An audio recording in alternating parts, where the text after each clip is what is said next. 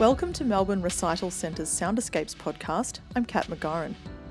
Climate change, architecture, and the Taliban. These are just a few of the complex ideas and structures that have inspired works in this year's Metropolis Festival of New Music. Today we will delve into the minds of Thea Rosen and Lisa Lim, composers who feature works in the festival.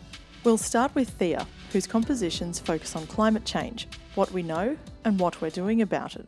So the Ad-Lib collective who are presenting this concert is myself and Jessie Dean, who will be playing saxophone, Jared Yap, composer and viola player, and Hamish Upton on percussion. It's a program of works that Jared Yap and I have put together with the Ad-Lib collective. We have written a brand new song cycle for the concert. It's called Sometimes Knowing Is Not Enough. And that is for string quintet with a double bass, soprano, percussion and bass clarinet. So that's the feature piece. The piece itself is based on a project that happened at the Melbourne Writers Festival a couple of years ago, and it was called Is This How You Feel? And a bunch of letters were compiled that were written by climate scientists discussing how they felt about climate change. So it was like, climate scientists do all this work, and then why is it that it's not being recognised? Why is it not being acted on? And so it was kind of an insight into their minds and how they work and how they feel about it. And so we've taken some of those texts and set them to songs. And then it made us think about the scientific process. It's this incredibly meticulous thing. People dedicate their entire lives to studying one particular thing within the world. And being a scientist is about contributing to the body of knowledge that we have. And that's a really important thing. But sometimes just knowing is not enough. So sometimes we know about climate change, but it's not enough. We have to act, we have to talk, we have to inspire change. One of the things that we have been working on is this idea that climate change is so massive, sometimes it turns people off in the sense that it's such a huge thing, how can I possibly do anything? And so part of this project is about reminding people that they shouldn't forget that there are emotions, there are personal experiences, there are individual stories that come together to make up climate change. And all of our personal individual lives will be affected. And so we need to think of climate change on the macro and the micro scale. So that's part of this. It's about bringing in the experiences and the thoughts and the feelings of climate scientists and conveying that through music, which is such an emotive, evocative medium. And hopefully people will feel something when they listen to it. And through that medium and becoming part of the larger conversation of arts responding to climate change, we hope that will inspire by action, movement, change. Thea, I understand that throughout the work there will be pieces of ice suspended above gongs and cymbals. Can you explain the background behind that? What it is something that was developed before Banff but then workshopped at Banff. And the idea is that it looks at how humans deal with climate change. And the main thing is that we're really good at ignoring it. And so we have large chunks of ice that look like ice cores, and they have little pebbles and things frozen inside them, and they're suspended with beautiful light shining through them, so they look like they're floating. And as they melt and drop, they fall onto surfaces, resonant surfaces like gongs and cymbals and things that make a sound. And there's just that drop, drip, drop, drop, drop throughout the whole recital. And every now and then a chunk of ice or a pebble will fall out and make a loud clang, and everyone will their attention will be drawn towards it. They'll be like, oh, that ice is melting. And then it'll go back to dripping, and people will go back to watching whatever's happening on the stage at the time, a piece of music. And it sort of represents how great we are at focusing on a disaster at a certain time, and then going back to ignoring the fact that it's happening all the time. So what if we had an approach that dealt with it in the long term, not just incident by incident? And I think as well, it's partly, I don't want to know because the problem is so scary, but because it seems so big, it's a daunting concept. It certainly is. It certainly is daunting. And we're all a part of it. We all recognise in the musicians putting this project together, it's so easy to put it to the back of your mind and think about something else. And what if we were all part of the discussion of bringing it to the forefront? And looking at it in a different way and acknowledging that we are so good at ignoring it, and what if we could flip that around and make it a part of our everyday discourse and change the way that things are going. And do you think if we did talk about it more often and perhaps in more micro terms, that it might not seem like this big terrifying idea, but actually something we can overcome as humanity and as individuals? Yeah, I think the key really is communication. So if we all talk about it and if people understand it better, because it can be so frightening and so isolating, not talking about it. And so if we talk about it, if we educate people, and then if we come together to lobby politicians, then that seems to be one of the most effective ways forward. It's combined people power. So is that something that you want to do through your music? You want to inspire people to actually take action on these things? Yeah, I feel like the arts has a really important role to take in that area, because in this example, scientists do all this incredible work and they've dedicated their lives to it, and yet something's not being communicated. I feel like there's a place for the arts to help in communicating some of those ideas, getting the graphs off the paper and into our souls. How do we feel climate change? And then maybe that will inspire us to act. Can you take us through how you go through that process? How do you put graphs into music? I was inspired by the work of a cellist who's a scientist in the US, and he took climate data from America and he literally mapped the data to notes on the cello. And so you could listen to the data getting higher and higher. You could listen to the sound of a graph. So I was really inspired by that, and I wrote a duo for vibraphone and cello. It's called Sounds of the Reef, and it's got Australian data, so it's the sound of our oceans warming, and then it's also the sounds of our reef. And so it starts with a busy recording of fish song, because fish sing just like birds, except it's under the water. So I got a bunch of those recordings, and as that fish song track dies away, you hear the sound of the graph getting higher and higher, and the temperature's rising because the fish can't be sustained in that area, so they leave or die out. And so the audience is able to actually listen to the sound of the graph and the experience of the reef. Let's take a listen to a live performance of that work, Thea Rosen's Sounds of the Reef.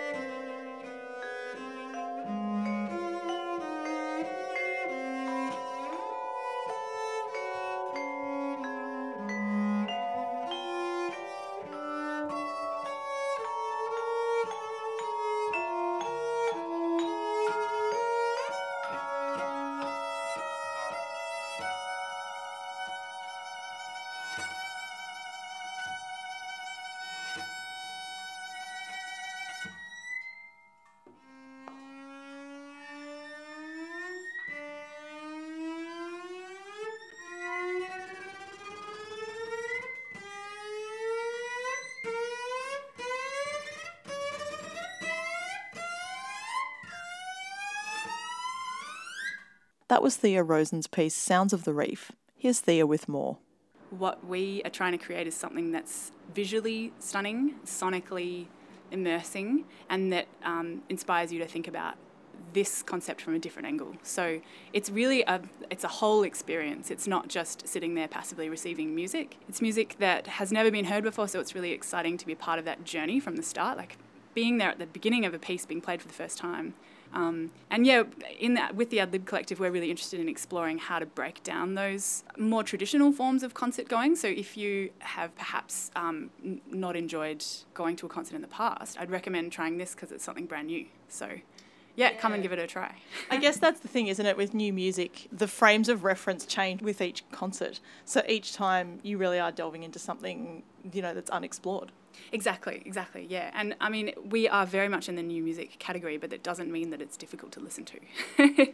Music for thinkers. Exactly, yeah. Music for thinkers and explorers and, lovers of things beautiful. Sonically, Lisa Lim's work is very different to Thea's. As you can hear in this excerpt from her piece, Rodder the Living Circle, Lisa uses different musical expressions to convey meaning through sound. Lisa will perform Rhonda the Spinning World with the Elysian Ensemble at this year's Metropolis Festival of New Music as part of the If the Gods Came Down to Earth Dressed as Cowboys program. Lisa's approach to music and this work embraces the idea of music as an energy form that surrounds us all the time. So my piece actually came out of a fantastic field trip that I did to Brazil 2016, and it's a work which really reflects on the life of sound in a particular city, Salvador da Bahia. The sound in the city is incredibly vibrant, circulating, it's really spatialized. There's no place where you're away from sound. And so my piece really explores this aesthetics of spatial, circulating, dynamic, immersive, and I think, kind of really life-affirming sound. How did you become interested in exploring this idea in Brazil? I was invited by the Goethe Institute and the DAD in Germany, and it was a commission actually from Ensemble Modern, which is based in Frankfurt. And it was connecting me to the work of an instrument builder and composer and philosopher called Walter Smetak. And actually, what's really interesting is that he belongs to a whole kind of perhaps rather hidden tradition of maverick inventors, composers, instrument builders, and we can think of many examples, in fact, in Australia. Think of Percy Grainger, think of John Rose and the amazing work that they've done. So that was a very particular project, but it's also helped me to reflect on this desire amongst composers and artists to kind of imagine and create really their own worlds, to say, it's not enough just to have the standard instruments and ways of thinking about music, but actually, we need to customize more what we do. So with a piece like that, how did you begin? Like, where did you start? What was your approach to it? Well, I was invited to actually spend time in Salvador da Bahia, and that was extraordinary, to actually experience the Brazilian culture and music and the whole sort of life of a city in terms not just of the sonic, kind of realities, but, food and people and all of that. So I really gathered a lot of impulses and inspiration from that, and that feeds into my work in various ways. The work is very highly virtuosic, and you really see this showcasing of the musicians of the Elysian Ensemble, particularly the trumpeter Tristram Williams, who stands amongst the audience as this kind of quite oracular figure, the work is highly spatialized, and other members of the group also move around the audience, and there's a kind of real interplay. It's both playful and it's also combative and improvisational. The whole thing is trying to kind of say something about this very rich and immersive world that I experienced. As we were saying before, music is so present in our lives. Or what type of role do you think that music has in communicating concepts that perhaps are out of reach when they're presented to us in the jargon of their original form? I mean, music definitely communicates, but the precision with which it can communicate ideas and concepts is it doesn't do that in the same way that language does. I think of music, for me anyway, is something that is really about energy forms rather than specific concepts and ideas. For me, music's power is really about a power of transformation of energies, and that was certainly something I saw very strongly in Brazil. Music really used as a portal for, changes in consciousness, music as a way to bring communities together and to kind of really experience something that's outside of yourself. So that's something I found very inspiring.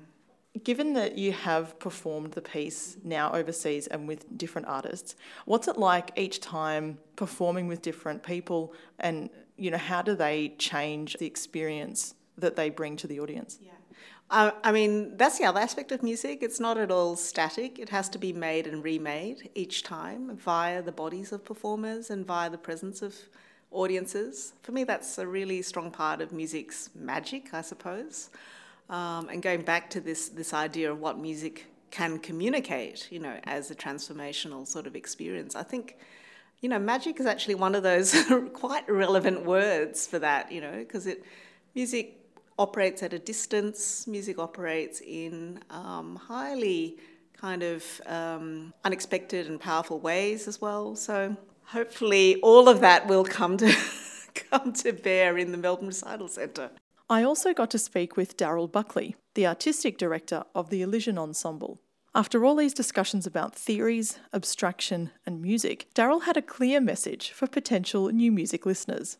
I half recall a statement Barry Kosky actually making about art many, many years ago somewhere, and I'm not completely sure where. But the idea is that he was putting forward is that the act of buying a ticket to a concert or to a theatre or to a gallery or an exhibition is something where you can experience something that can be completely and absolutely challenging. But at the end of the day, you're not going to be harmed. It's not physically dangerous.